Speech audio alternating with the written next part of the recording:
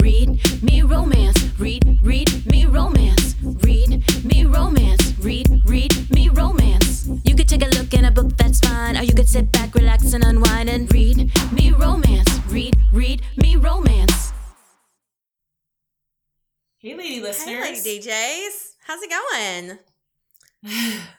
It's Friday, Frankie Love Week. Oh, I forgot to mention on Monday, be on the lookout for our merch. I know I mentioned it last week. We were a little late on getting the design back to us, but we're getting those. Just be on the lookout on our social media and Read Me Romance headquarters. As soon as we get it up, I'm going to do giveaways with some of the merch on there. So with the new summer design. So check it out. Check it out.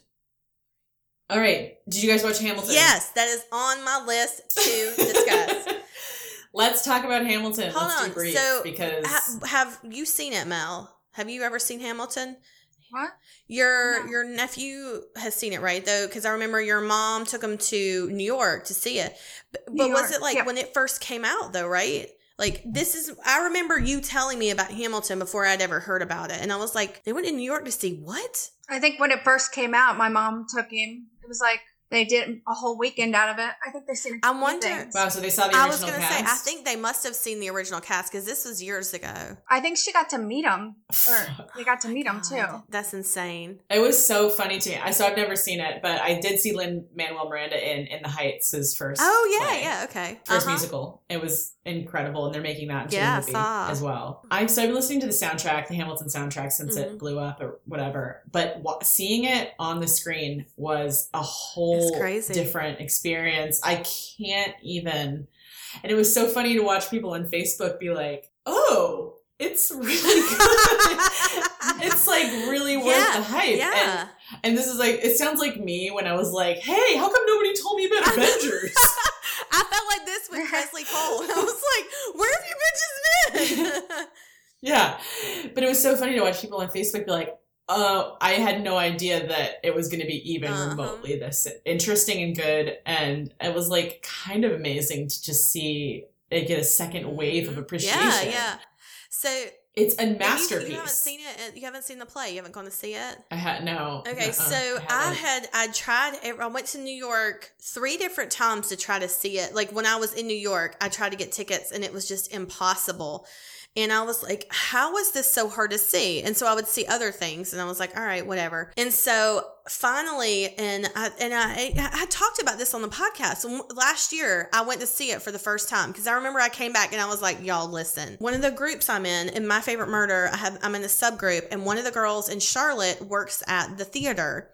And she was like, heads up. There is a new block of tickets that are opening up to this morning at 9 a.m. Get it. And so I just went on this. I was like, everybody has told me to see this. And I don't like musicals at all. Like, that's not my jam. But everybody has told me, Leah, you are going to love this. And I was like, all right. So I was like, you know what? Fuck it. We're going to see it. So I get on. Tickets were like $400 for nosebleeds. Like, it was astronomical what I paid for these tickets. And I was mad I had to buy them and pay that much money. But we sat down in that seat, and when it started, I was like, they did the opening song, and I was like, oh, that's cool. All right, so we're going to go for this. And then they kept singing, and I was like, oh, fuck, they're singing the whole time? The whole I was like, wait, they're going to sing more. And I was like, Kevin and I, my husband and I, neither one of us likes musicals. And so we're like, they're going to sing this whole time? And they start singing. I'm like, I kind of like this song. Fucking love this song. What the fuck? That's cool. Holy shit. Like, it was like next level. So impressive. Song. And I saw this thing yesterday that was talking about the pentameter for the rap, like the rap that you have to do it. They were like, it is so complicated. The rap style that they did on it, they were like, it's almost impossible to do this. And he did it for like 30 songs. And so it's like that people had to memorize this and be able to speak that quickly. Like the speech therapy that they had to go through to be able to do, like to do those lyrics and stuff. And for it to make sense. And so it was just but after the first time I saw it, and that company was going to South Carolina to the Peace Center, and I bought tickets to see that show, and I paid $400 again, and I would pay that again today, right this second, to go see it again. Like, there's no amount I wouldn't pay. Well, there probably is, but I would pay that again to see them repeatedly. I'd go see this probably 5 more times. Because it's even incredible. Seeing it on Disney, it was awesome because you're up close and you have subtitles. So you can actually read what those lyrics are that it's really hard to understand when they get like da-da-da-da-da. But like being able to read it and sit in your home and sing and dance, and it was so cool. But let me tell you, being in that room with that fucking show and everybody around you is just like, yes, yes. And then it's like, immigrants, we get the job done. And that whole fucking room goes insane. Every time I've seen that show, when they say that line, the fucking room goes nuts and the cast stops. And they're all like, yep, we do. Because they're all you can see them like trying not to smile. Yeah, you can see them like trying not to smile. And I'd say my favorite cast member, like, it was not who I expected, but Angelica. Oh. No, I love Lafayette. Yeah. I love him. He was incredible. But Angelica. God, what a badass bitch. I was like, she should be president. Yep. Like, just that kind of attitude of like, I'm here for a mind at work. Yeah, like, I want someone who has a fucking brain in their heads. And that's not settling for less. And I know myself and I know the situation. I'm reading the situation. Oh, she was so good. And like you said, in order for them to like nail not just like the lyrics and like the tone and the energy, but the timing, the timing to make it humorous, to make it poignant, to hit those like beats and just. I mean, it's just a work of art. Like, if you haven't watched it yet, if you think musicals aren't for you, try it out. If you think theater's not for you, this is something totally different. It's not what you expect. Because I went into it, and I think you got to go into it not knowing anything. Because my cousin posted that. She was like, watched Hamilton. She was like, I actually thought maybe I should research Andrew Jackson or, Alexander Hamilton, like all these people beforehand. And she was like, but I ended up was like, nah, fuck it. And she's like, I watched it. And she's like, holy shit, that was the best way to go in. And I was like, yeah, not knowing anything, I think is great just to get up. Yeah, I didn't. I mean, like, it doesn't matter what I studied in school. I don't remember any of it. For sure. No. So, but like, it did jog my memory. Like, in a way of like, if this had been taught to me like this, I would have remembered it. Do you know what I mean? Like, I just brought it to life. It's just incredible, like the lesson that you learned from it in the history. But my favorite character is Aaron Burr. It's still like he is, but he's very. I love good. an anti-hero. I didn't expect to like him. I know, so much. But I love an anti-hero, anyways. Like in movies and stuff, I always love the villains. Like that's my jam. But him, and I sent this to Mel. I don't know if you remember. It's been months. It was after I watched it for the first time on the stage. And that was the first musical where I had gone and I downloaded the soundtrack on the way home that night. I was like, oh, I got to hear this again immediately. And there's a song that Aaron Burr sings. It's called Wait For It. And it's the song where he talks about he's in love with a woman named Theodosia. She's married to a man that's an officer. He's a British officer. And so he sings the song that he has to wait for it. He has to wait for her. He has to wait for his moment that he can have her, because he says, like, the line is so beautiful. And he says, he can keep all of Georgia, Theodosia, she's mine. Because he's like, that's all I want. I don't want anything else from you. I want her, and I will wait for it. I will wait for it. And it's, God, just gives me chills. It's so good. And there's another line in it that he says on it. He says, I'm not standing still. I'm lying in wait. And he's like, wait for it. Because he's like, you see me and you see me standing here and you think I'm not doing anything. And he says that about, Alexander Hamilton says the whole time, he's like, you stand for nothing. You'll fall for anything. Like, you have no platform. You don't pick a side. You stand in the middle. He's like, I'm not standing still. I'm lying in wait. I'm waiting for my moment so I can have my woman and I can do what I want to do and I can run for president. And so that's his whole thing, is like, he is waiting for his opportunity. And that song is so gut-wrenching when he sings it, and how he's just waiting for her, so that he can do it. He can do his fucking thing that he wants to do. And he's like, when he talks about Alexander Hamilton, he's like, he has nothing holding him back. He can do it. He can take these risks and these chances and these opportunities. And he sees him rising and shining and everyone's paying him attention. And he's like, and meanwhile, I'm standing here, and it's such it's so heartbreaking to hear it, but it's such a good song about like, wait for your moment because it will come. And then when it does, you know, he ends up like, he loses her. I think it's in childbirth, and he has the daughter, and he names the little girl Theodosia after her. And then he talks about his whole world is to prove that his daughter, that he's worthy, that he was worthy of her, of his wife, or, you know, her, Theodosia, the woman. He was worthy of her, that he was worthy to be a man and to be her father. And so that's like the whole point of like, that's why he challenges Alexander Hamilton to a duel, because he wants to show his daughter that he won't be pushed down. And it's just like, that's why he's my favorite character in it. He's so good. I didn't like, I once I put the voice to a face, it just changed it. It just changes it the way you look at it. Like I thought I was going to just basically be watching like, I don't know, music video, like, you know, just I know the songs, but it just changes everything when you see the way they're moving and their mannerisms and their expressions when they're like, crying, the way they interact with each other. When the song, they sing the song when Alexander Hamilton and Eliza sing "It's Quiet Uptown," and they're walking out together like, "It's quiet uptown," you know, and they have pity, and she reaches out and she grabs his hand, and they just start like, she starts crying. And it's just like, oh, and he starts crying because she touched his hand, you know, because after all this time apart, she's finally forgiven him. And it says, forgiveness. And she reaches out and she grabs him. And Lin-Manuel just starts bawling, you know, and it's just like that sort of, oh my God. It's so different seeing it on TV than being in the theater. But I mean, being able to see the original cast, how incredible is that? Who's ever done that? I know. Oh my God. I can't wait till it's going to be like, that's definitely it. So they're making the movie. I don't know. Why? I heard they're making a movie with the original Broadway cast. God. That's what I hear. That would be incredible. I'd go see it. Okay. So did you guys read anything this week? Shit. I was reading something and I can't remember what it was now. Obviously, it stuck with me. Are you reading anything right now? I finished a book last night. I don't know if I'm having some sort of identity crisis. According to your Instagram, you are, because I looked at your book list on there and I was like, hard pass, all of them. Which one? I don't know. You had posted up something. You were like, oh, I'm going to read all these and not ask anybody any questions about it. Like, which ones did you read? I picked up The Unhoneymooners by Christine Lauren. Did you like that?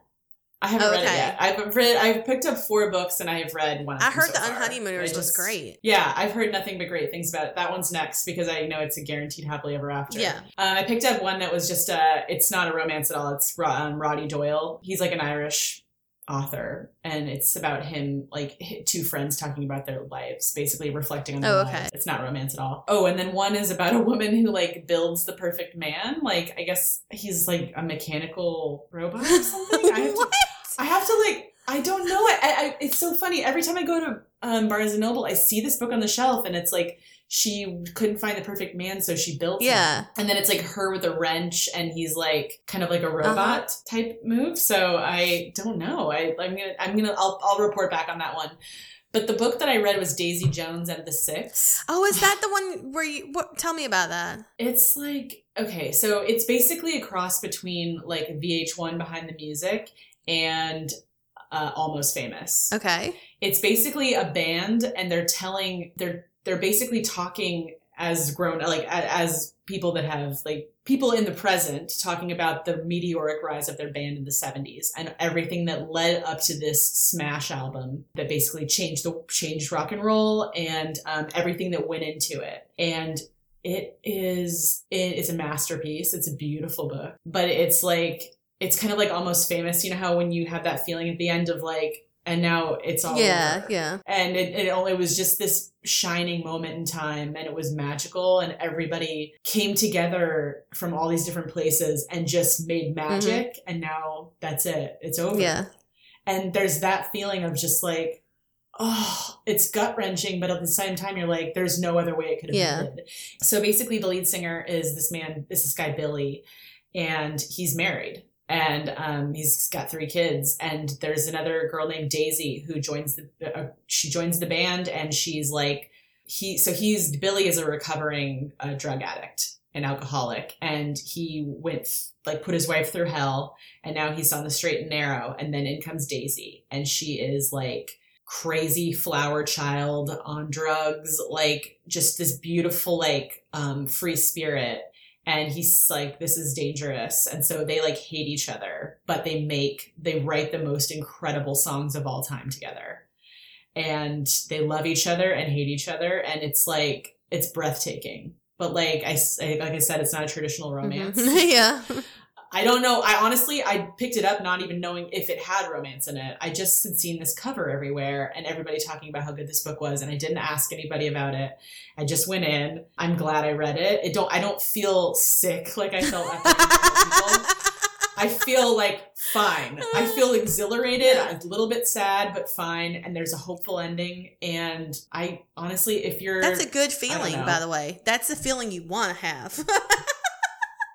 Yeah, like it made me feel like, like you just felt like you were there for this amazing ride, and it didn't end the way you wanted it to, maybe, or maybe it did, and maybe it ended exactly how it was supposed to. But he just knew he could, I don't want to ruin the ending.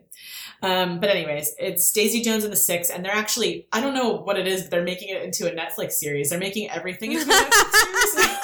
That's cool. But it's like Riley Keough is playing Daisy, and the guy who's playing Billy is he's in Me Before You or You Before Me, a JoJo Moynes movie. I believe he plays the man who's he's Finnick in The Hunger Games, right? Isn't that who that is? You got me there. I don't know. Somebody tell me if I'm wrong. It's gonna be great, but I don't know. I can keep my eye out for when it comes out. I figured out. So I've downloaded The Beast of Blackmore by Milla Vane. It went live. I got my pre-order, and then I texted her. I said, "Is there audio in this?" And she said, yes, there's audio. She said it's in the original anthology that the story was released in. So the book of The Beast of Blackmore came out in ebook, and it's only 167 pages, which I'm frankly shocked by. I know, because normally she's like a 400-page girl, and that's like cutting it down to 400. She's long as shit. I mean, it's great, but she writes really long books. So this one is shorter if you want it. And the audio book has Lainey Singh, Ilona Andrews, Lisa Sharon, and Milla Vane. It's called Night Shift, and it's got all of those audio books in it. Obviously you can get it on Audible. The price is $23.95 it says right now.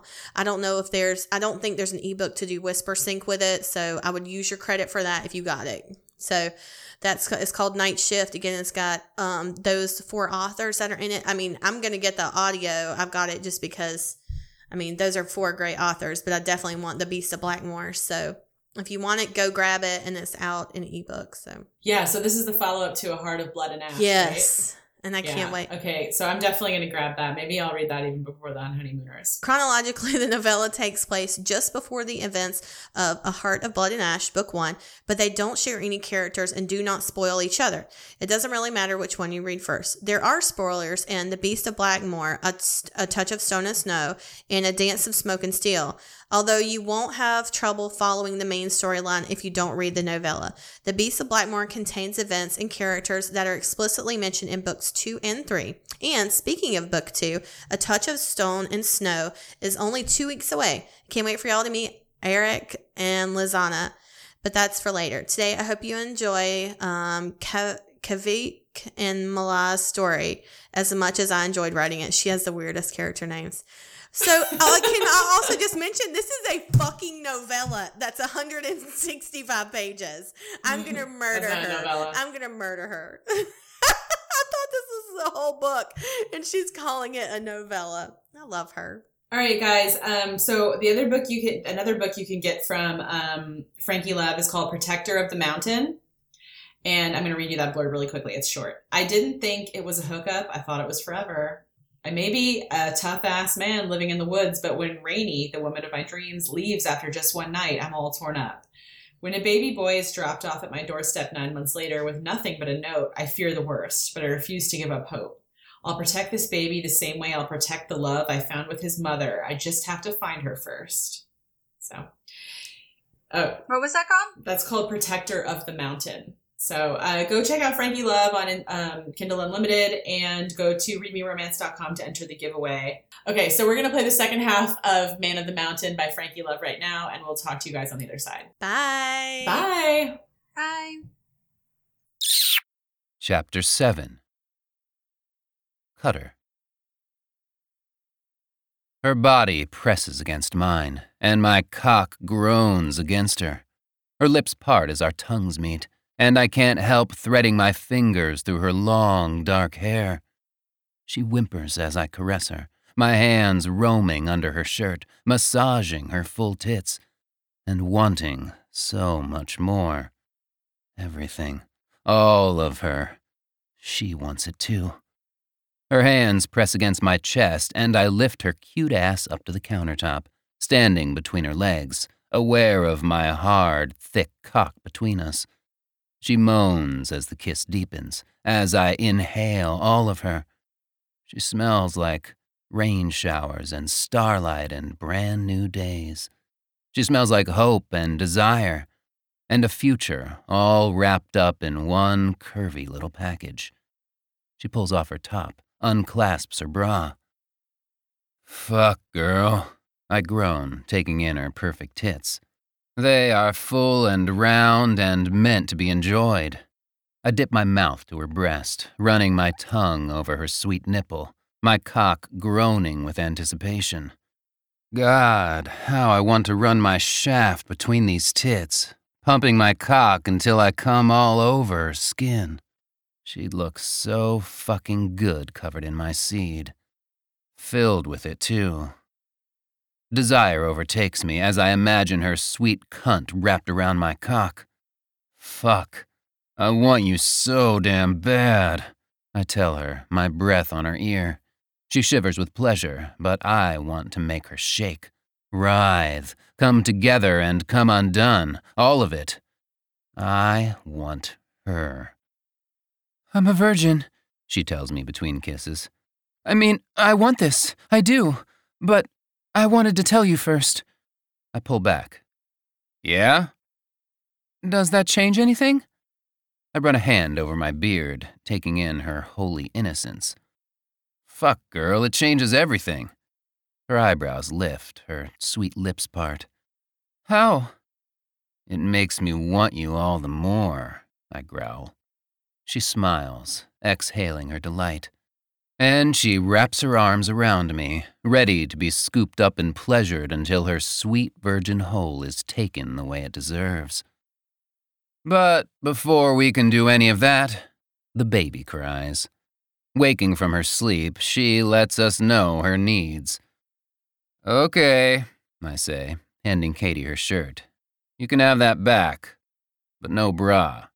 I wink and she laughs. And why's that? She jumps off the counter, pulling on her shirt as I reach for some sweats, so I can be decent in front of the baby. Because I need to see those perky little nipples, I say, reaching from behind her and squeezing her sweet tits, kissing her neck. She swats me away, both of us laughing. The baby! In the living room, she lifts the baby from the makeshift bed, and I realize she cooked us dinner while I was jerking off in the shower thinking about her cunt. That smells good, I say, lifting the lid to a pot on the stove. Katie made spaghetti and meatballs. She reaches for the can of formula and prepares a bottle, the baby happy in her arms. I'll dish this up for us, I say. She smiles her thanks and begins to coo at the baby, offering her the bottle. You're right, she says. It's weird not calling her by a name. Any ideas? How about Hope? Katie looks up at me. That's so fitting. She shakes her head. She's perfect. I swear, look at her. Those eyes make me melt. I place a hand on Katie's back. Pretty damn perfect. We eat the pasta and she tells me about her job, her boss. And what do you do for fun? I ask. Read, go hiking, cook. Nothing that exciting. She wipes her mouth with her napkin. And what about you?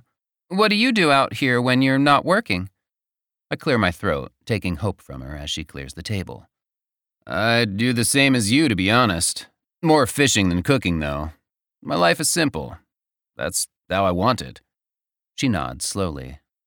And you've never been married? Never thought about settling down? Clenching my jaw, I consider how to phrase this. I've never met a woman who made me want to change my world. Right, Katie says with a wry smile. I get that. You have your own slice of paradise out here. Why share it? I want to say, I would share it with you. Turn my world upside down for you. But we just fucking met. I don't want to scare her away. And I know my words would have her running. I want you. All of you. Forever. She covers her mouth as a yawn takes over, and I tell her I will make up the bed with fresh sheets. I'll take the couch, I say. Unless... She lowers her chin, lifts her eyes. I step toward her. Hope is asleep in my arms. Unless you're scared of being lonely in that room all by yourself. She licks her lips, fighting a smile. Yes, that's it. I was thinking about being lonely. I chuckle. Do you think Hope will stay asleep for a while? Katie nods. Let's bring the dresser drawer into the bedroom. But first, can I please put a bandage on that gash? I want it to heal as quickly as possible. After Katie uses the butterfly closures on my wound, she changes Hope for bed. I move the drawer into the bedroom and watch as Katie takes her time swaddling Hope. Once the little one's eyes close and she is sound asleep, Katie nestles her in the makeshift bed. I wonder what my boss will think about us staying here. I'm guessing she will think you did what you had to do. There is going to be an investigation to try and find Hope's birth mother. Katie sits on the edge of the bed, and I turn off the overhead light, and then turn on a lamp beside the bed before sitting beside her. It worries me, Katie says in a whisper. I wish I could guarantee she would be in good hands until... Don't you have faith in the foster parents you work with? Katie nods, turning to face me, the soft glow of the lamplight illuminating her face in the most beautiful way. I do. It's just... Hope is different. I'm not supposed to become invested too deeply with my clients, but a few hours with her and I feel like she's... Like she's what? I ask, tucking a strand of hair behind Katie's ear. Like she's mine. Her voice cracks, and she rests a hand on my chest. My heart tightens. I feel the same way. Like I'd do anything to protect her. Like it's my duty. I wish we knew how this will all unfold, she says. We don't have all those answers, but we do know how this night will unfold, I tell her, drawing her into my arms. She exhales a breath I didn't realize she'd been holding. Take me, Cutter, she whimpers. Make me yours. Chapter 8. Katie. Cutter pulls me into his arms, kissing me deeply, picking up where we left off in the bathroom. He is so masculine, so in charge, and for the first time in forever, I feel like I can let my guard down, let him in. He is a man I just met, yet I feel like I can trust him with my heart, my soul, my everything. We undress quickly, eager for more, and I take him in again. In all his naked glory, my pussy warms as I check him out. His cock is so big, so thick, his torso a ripped ladder of abs, his arms corded with muscles. Everything about him turns me on. And as I slip off my panties, as he sees all of me, his eyes darken with a hunger I've never seen in my life, like he wants to consume me head to toe. A heat rises from my core because that is all I want too. I'm not nervous as he joins me in the bed, as his finger presses against my lips, telling me we need to be quiet so as to not wake Hope. I nod, understanding, wanting to be as respectful as possible. He leans over me, his cock against my belly, his eyes locked on mine. I run a finger over the bandage on his forehead, You risked your life for Hope. You're a hero. My hero. And I'm also your first time. He smiles down at me, running his hand over my curves. His cabin is warm and cozy, and even though the storm rages outside, in here we are in a little cocoon. I want to stay here in this moment forever. He eases my knees apart and lowers his head. Relax, okay, sweetheart? His tongue runs over my slit, and I squeeze my eyes shut as the intense pleasure courses through me. His thick beard tickles my most private place. And yet, I am not the least embarrassed. I feel beautiful and seen. I feel like his. And maybe that is crazy.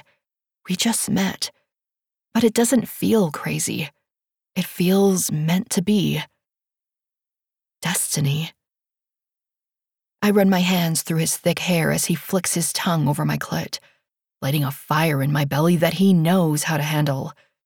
He licks me with such intensity that I'm forced to clench my teeth. My knees buckle. Easy there, Katie. Just breathe. Okay.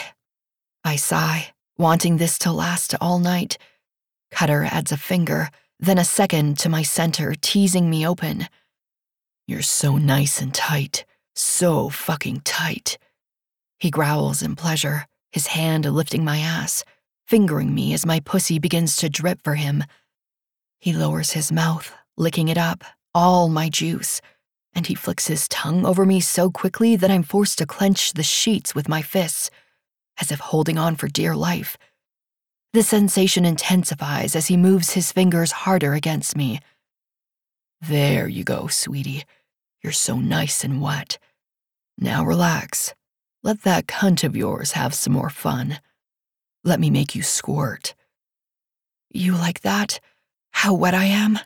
I pant as he drapes one of my legs over his shoulder, fingering me deeper until I'm covering my mouth with my arm, holding back my moans of delight. I love your juicy cunt.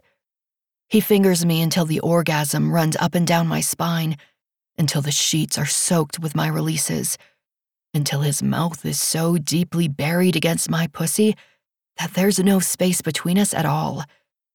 The only thing between us is desire.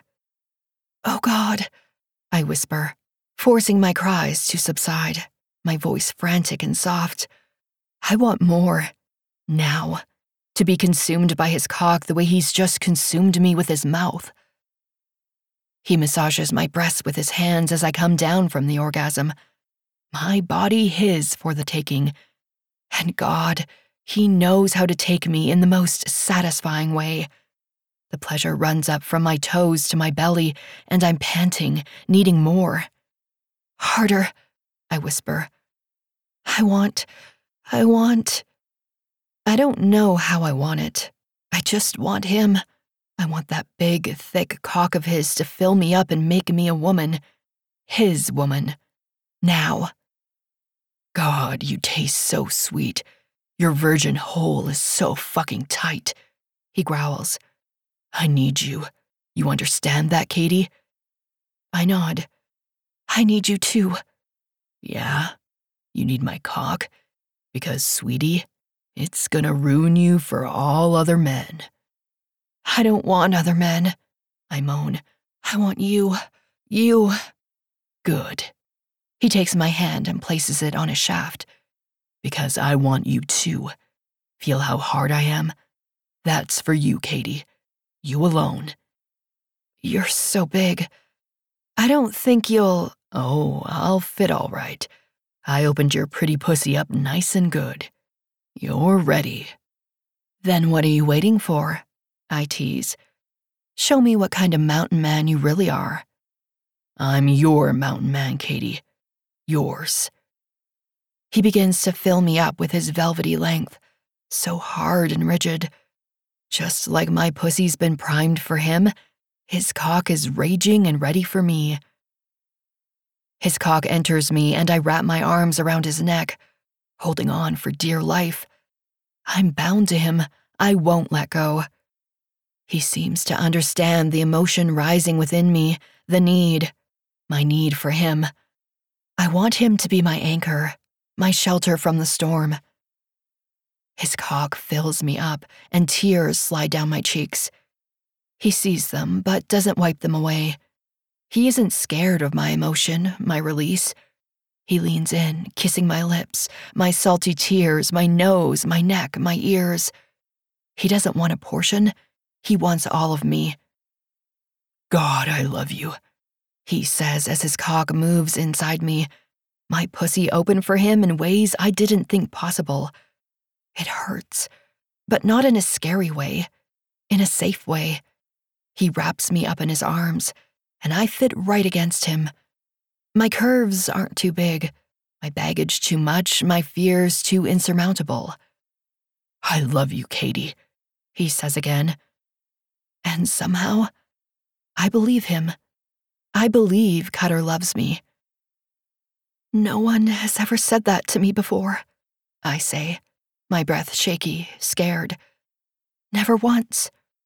Oh, love, then let me say it 1,000 times over, again and again and again. I love you, I love you, I love you. I don't know how love can grow in the space of one night, but it has. This, what is happening with Cutter and Hope and I, it's love, plain and simple. I love you too. Cutter fills me up with his strength in the way only he can do, and his cock makes me feel whole. We come hard, together as one. We come with fingers laced and hearts bound, and I swear I won't let anything get in our way. I will fight for this love story I found in the middle of a storm. We clean up as Hope stirs. In Cutter's t-shirt, I lift her from the dresser drawer. Cutter makes a bottle, and the three of us climb into bed. We fall asleep, the rain beating down on the roof, sounding just like the beating of my now whole heart. Chapter 9. Cutter. In the morning, I wake to a sight I never once thought I'd see in my whole damn life. The girl I love holding the baby I adore in my bed. When the fuck did I become a family man? All it took was one night. But really, it wasn't about the night. It was about the girls. These two. They are mine now. A phone rings in the other room, and I roll from bed, not wanting to leave this scene, but not wanting the call to wake them. By the time I find it in Katie's bag, it's gone to voicemail. Wanting them to sleep as long as possible, I start a pot of coffee and make a bottle. Looking out the window, I see the storm has passed. Thank God. I slip on a pair of boots and take my cup of joe to the yard, surveying the damage of the fallen cedar. It's going to take my big-ass saw to deal with this. I'll call up James, Reed, and Jasper to see if they can come help me clear this out. When I get back inside, Katie is in the bathroom. I take the bottle to Hope, who is in the dresser drawer, and I'm wondering what I'm going to need to do to get her in my care. I'm sure Katie knows all the paperwork we'll need to fill out. Hope kicks her cute little feet up at me, and I realize she needs a diaper change. I set to that in the living room, and I must admit that even a job like this doesn't seem too bad when it is Hope I am looking after. Katie finds us in the living room, and God, she takes my breath away. You look so fucking good in the morning, I tell her, lifting Hope onto my shoulder and reaching for the bottle on the coffee table. I made coffee. Smells good, she says. Your phone was ringing too, I tell her. I set it on the table. Okay, thanks, she says. I hear her move into the kitchen, and I consider how this will be our life now. A woman's soft footsteps, a baby taking a bottle in my arm, a life complete. Oh, crap, Katie says. Oh, shit, Cutter. She walks into the living room, looking as if she's just seen a ghost. Listen to this. She presses play on the voicemail. Katie, I'm guessing you got stuck in the storm. No one has heard from you all night. Call me as soon as you can. There's an emergency. That baby you were meant to transport? Well, her mother is here, and she's asking for her daughter. Call me as soon as you can. Fuck. I walk to Katie, who has tears in her eyes. It's okay. We can work this out. She shakes her head, cutting me off. No, we can't, Cutter. There is a whole system, a whole bunch of rules. I was stupid to think otherwise. I got caught up in you. She waves her hand around the room. In this make-believe fantasy. No one gets a happy ending, Cutter. That isn't true. We have to fight for what? No. She starts dialing her boss's number. We don't get to decide what happens to Hope. We aren't her family. She paces the living room as the call connects. Lorraine? Yes, I got stuck here in Fox Hollow. A tree fell, the power went out, I couldn't leave. She explains the cougar fight, how I've been a lifesaver.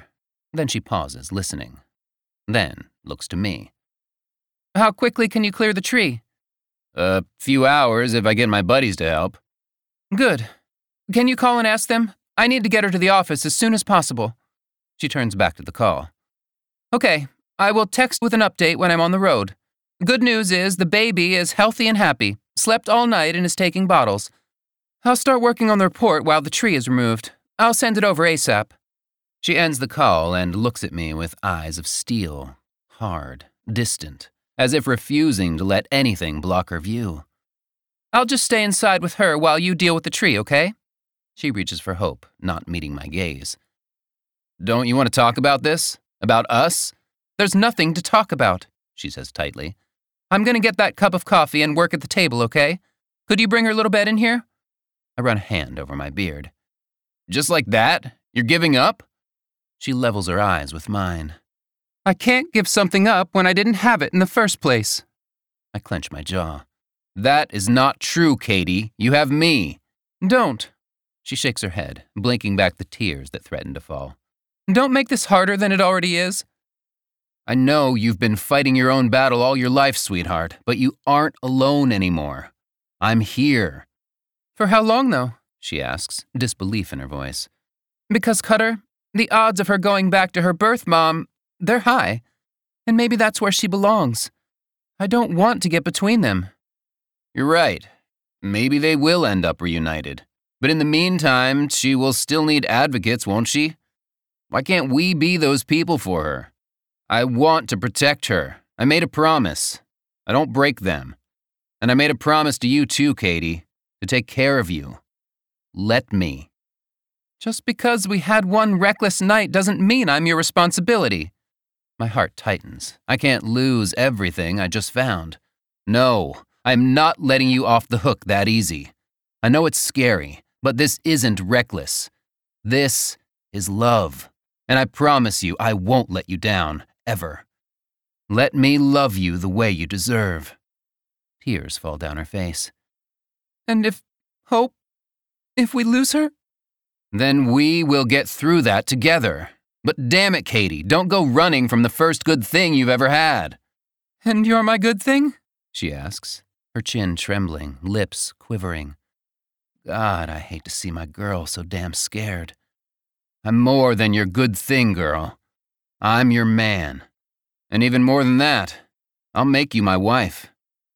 Oh, Cutter, she says, crying into my chest, tears on my bare skin. Hope between us. I love you. I love you too. Our lips meet, and my heart fucking melts. These two girls, they are my whole damn world.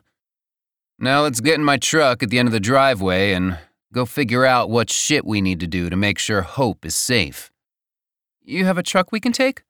Hell yeah, even has a back row. All set up for my family. We can't wait till the tree is cut. We need to take care of business, now. Look at you, all protective. She smiles up at me. Of course I am. You are my family now, Katie. My everything. Chapter 10. Katie. As we drive out of Fox Hollow, fear threatens to swallow me whole. Up at Cutter's cabin, his friends Reed, Jasper, and James are busy working on moving the tree. My car is still there. Cutter says that's fitting, considering that is my home now. Is it, though? How is this actually going to work? There are 1,000 questions racing through my mind, but the most pressing one is what is going to happen to Hope. I got the intake forms filled out on my tablet while Cutter was rounding up his buddies. And the truth is, we would have to be registered as a foster family to even take care of Hope. And how would that work with my job, with Cutter's? There are so many logistics to sort. But Cutter squeezes my hand as we drive down the mountain, toward the city. He seems to believe that the impossible is possible, that together we can make this work. Destiny. Hope fusses in her car seat, and I wish I could just pick her up and soothe her. Cutter turns the radio to an oldie station, and Johnny Cash seems to soothe her. I smile, actually leaning back in my seat and relaxing, letting the beautiful rain-washed forest ease the tension in my heart. Did you really say you're going to make me your wife? I ask Cutter as we weave through Fox Hollow. He glances my way, a grin on his face. Not the proposal you were hoping for? I laugh softly. I'm not the kind of girl who needs a dramatic setup. I just want a real one, a forever kind of one. Well, I meant it. I want to marry you.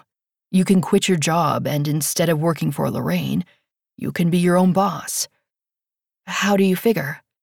You'll be busy raising Hope. Look at you, planning it all out. He runs a hand over his beard, eyes on the road. It's what you want, though, isn't it? I nod tightly. Yes, it's all I want, Cutter. He squeezes my hand again. Okay, then. Have faith in us.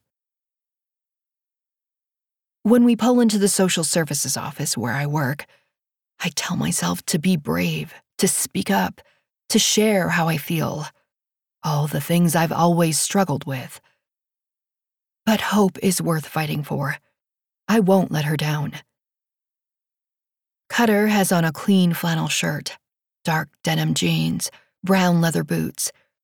He looks so handsome, so capable, and when he lifts Hope's baby carrier from the back of the car, he looks like the sexiest mountain daddy in the whole wide world. What? He asks, the diaper bag over his shoulder. I press my lips together, my whole body so damn hot for him. Nothing. I was just thinking, you look like a natural. Who would have thought, huh? He gives me a pat on the butt and I laugh, opening the door for him. Inside, Lorraine meets us and lets us know Holly Grant is here, claiming to be the birth mother. She has a birth certificate, photos of her and the baby. She is who she says she is.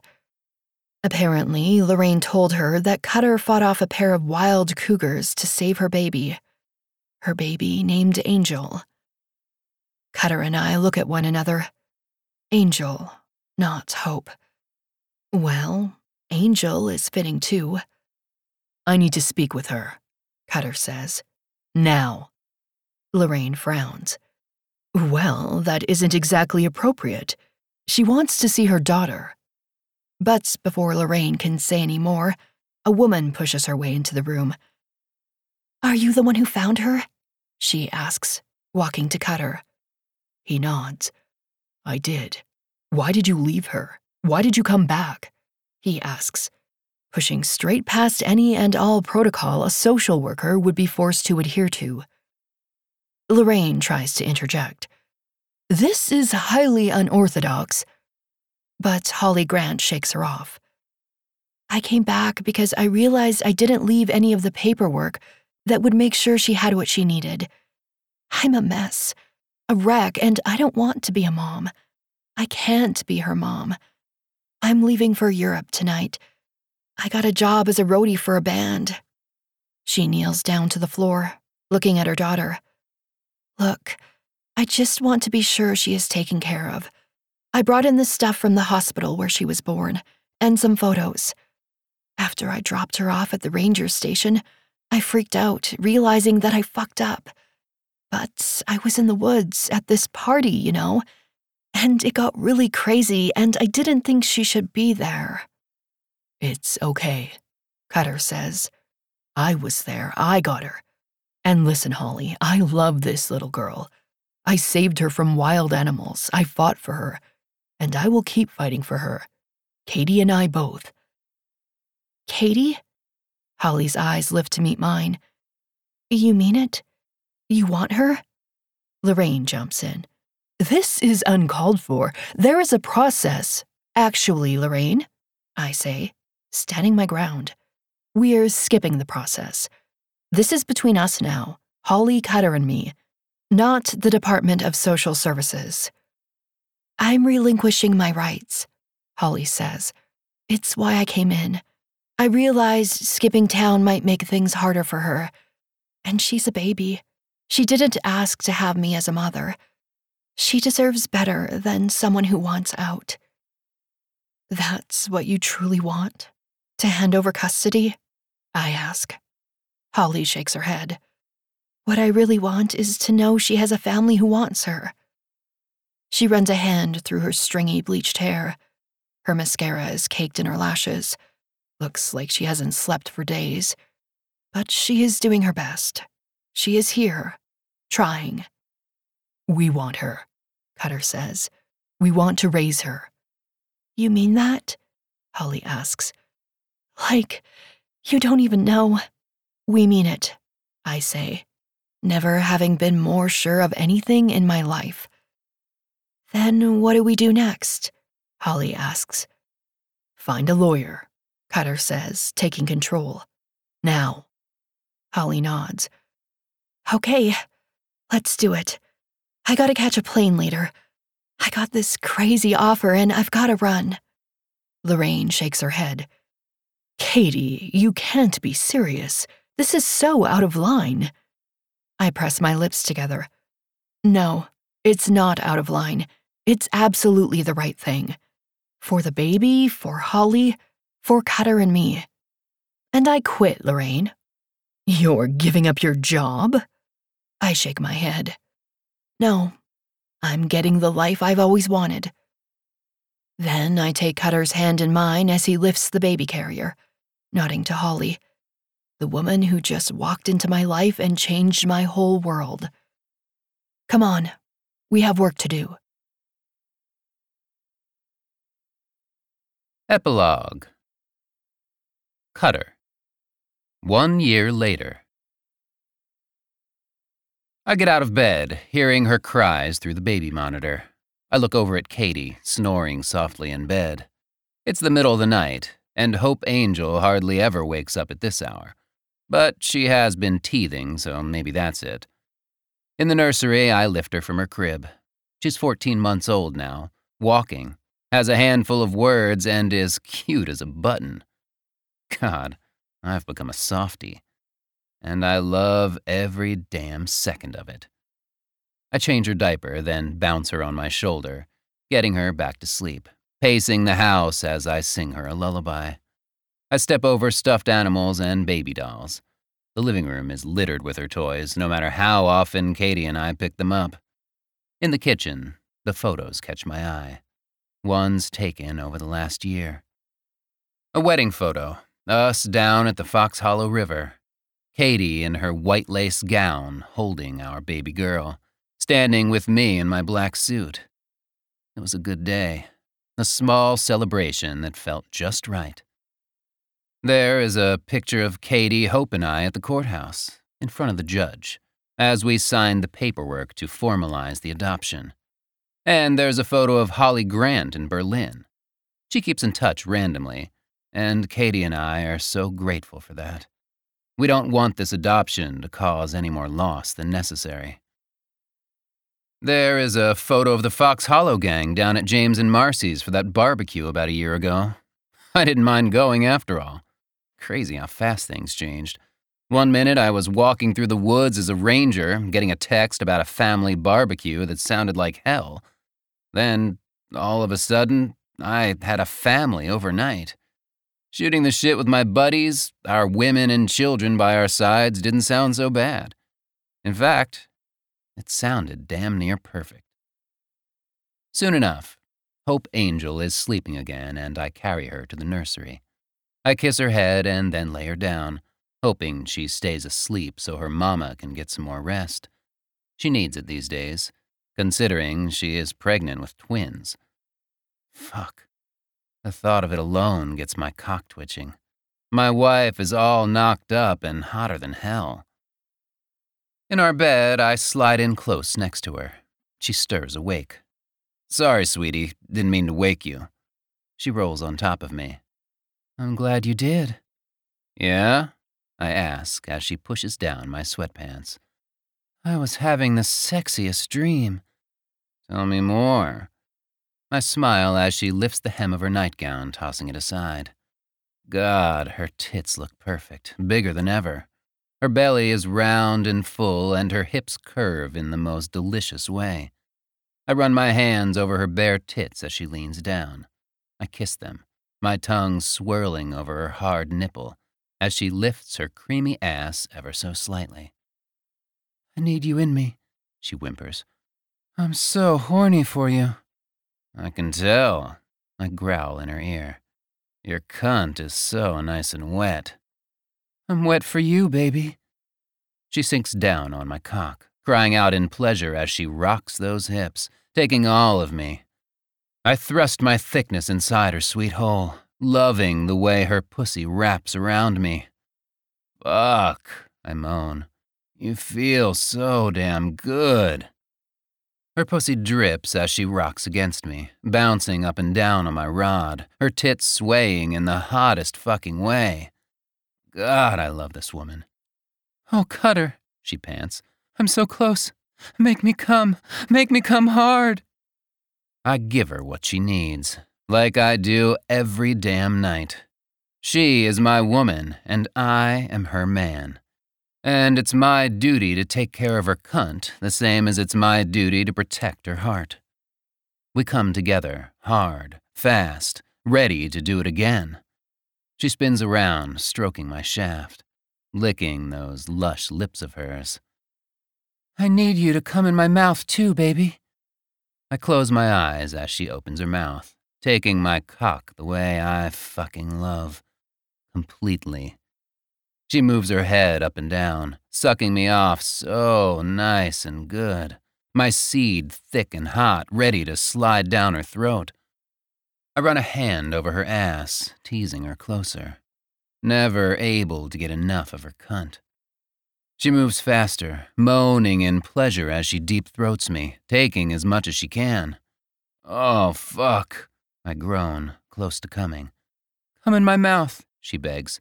Please, Cutter. I give my wife what she wants, spilling my seed nice and good in her mouth. When I finish, we're grinning, delirious, and so damn in love it doesn't feel fair. I love you, I say, facing her, my hand on her belly, my eyes locked with hers. I love you more. She runs her finger over the scar on my forehead. You're more than the man of this mountain, you know.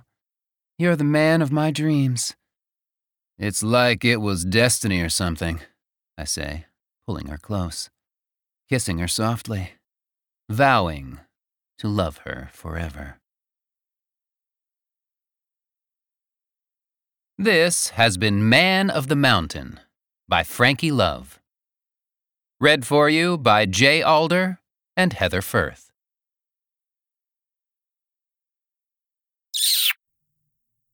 We're back. Hi. How was that ending? Always happy. Woo woo.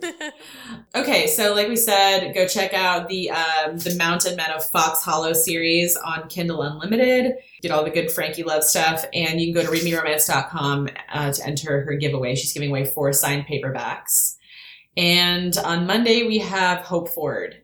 So get your butt back here. That. Yeah. And I think that's it. All right. Well, so Leah, tell them what to do. Fuck your day up. Make today your bitch. Don't be a dick. Bye. Bye. Read me romance. Read me romance. Read me romance. Read me romance. You could take a look in a book, that's fine. Or you could sit back, relax, and unwind and read me romance. Read me romance.